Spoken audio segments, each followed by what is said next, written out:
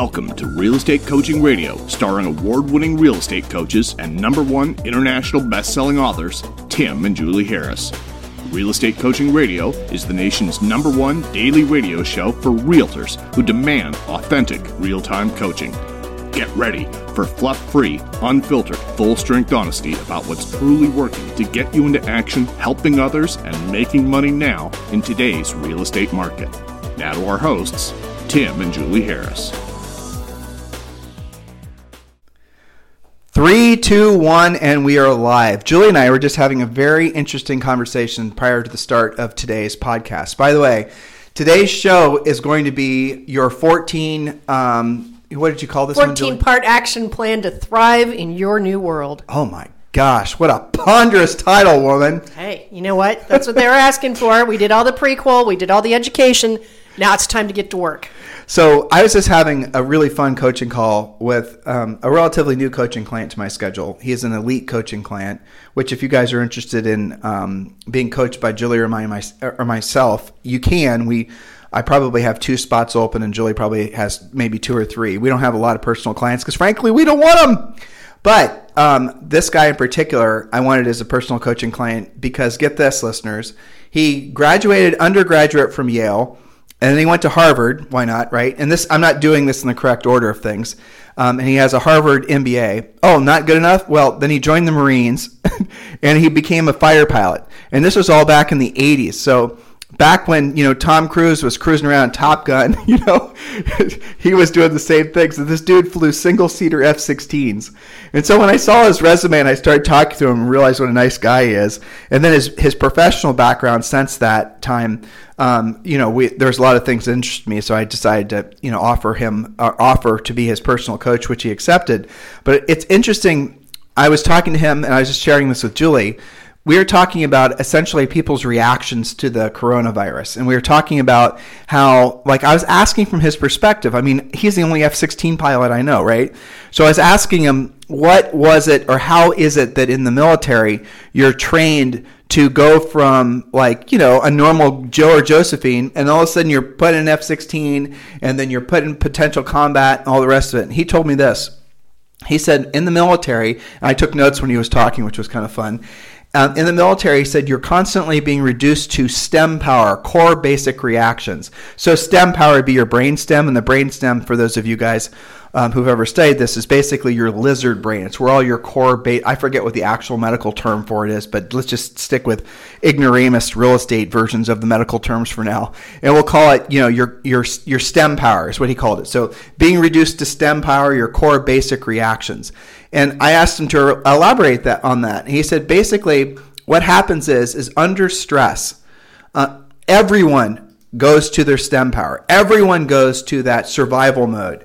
And so it does, and it's physical and psychological stress. So psychological stress is like ego stress.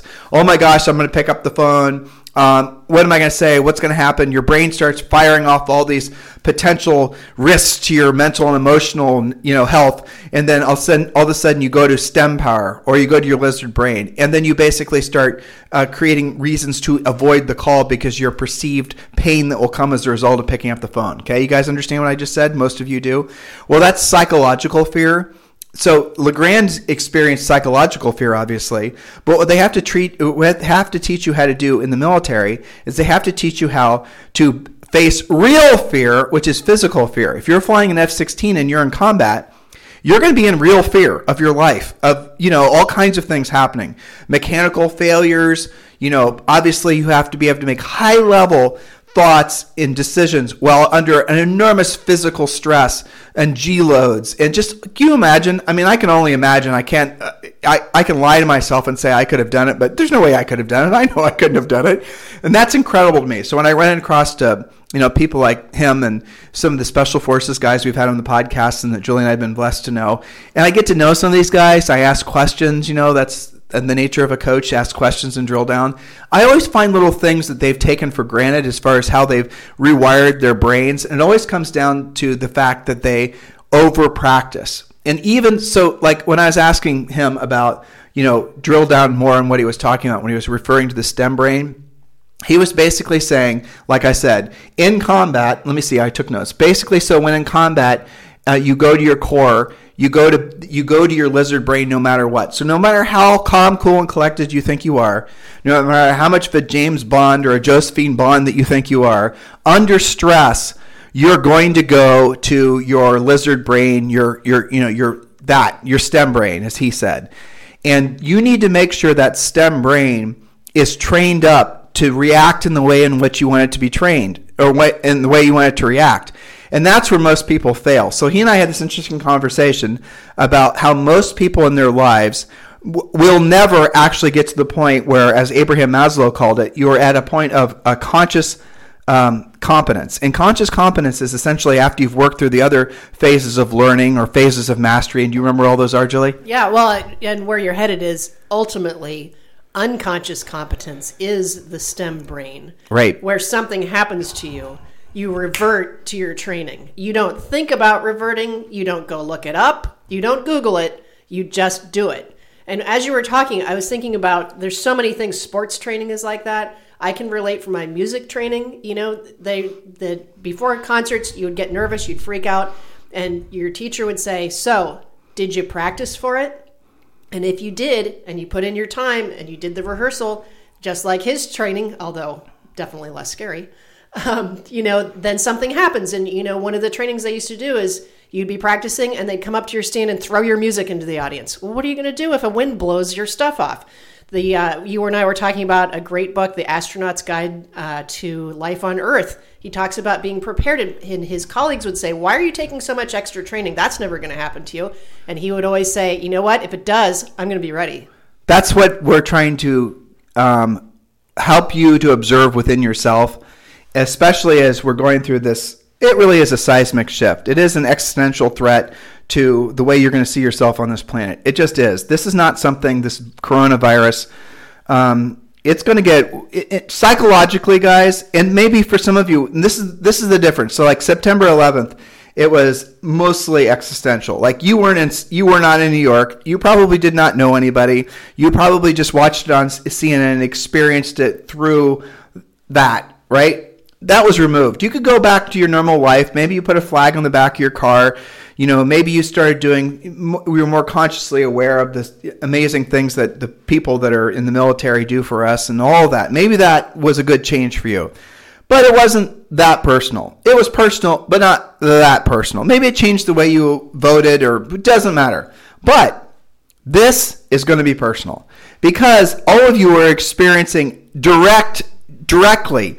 Your kids are not in school. I mean, Julie and I live in Puerto Rico, and they closed the beaches. The police are... We got down to that. We were like, okay, we can deal with not having the restaurants because we got groceries. Yeah. We got gas in the car. We can educate the kid at home. But now we don't have beaches. What are we going to do with ourselves? Well, they took the gym away, so now we have to actually run outside on a real trail. That's right. Oh, my gosh. It's horrible. It's 75 degrees and sunny here. Woe is us. Yeah. Well, the beaches aren't closed all day. They're only they have a curfew in place here. So all of you are back in our original home state of Ohio.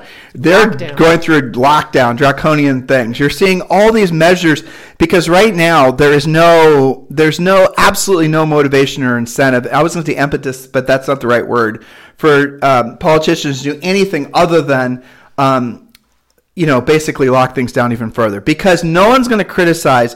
Like someone might say, after all this is basically, old news, someone might say, so-and-so, the governor of this or the mayor of that, he or she overstepped and maybe locked things down too much. But why? Because I didn't want my constituents and my people who live in my community that I'm responsible for to suffer needlessly. So yeah, maybe we went a little bit too far, but aren't you glad that we did? Versus had I not gone too far, then basically this is what we could have experienced. So you guys get the point?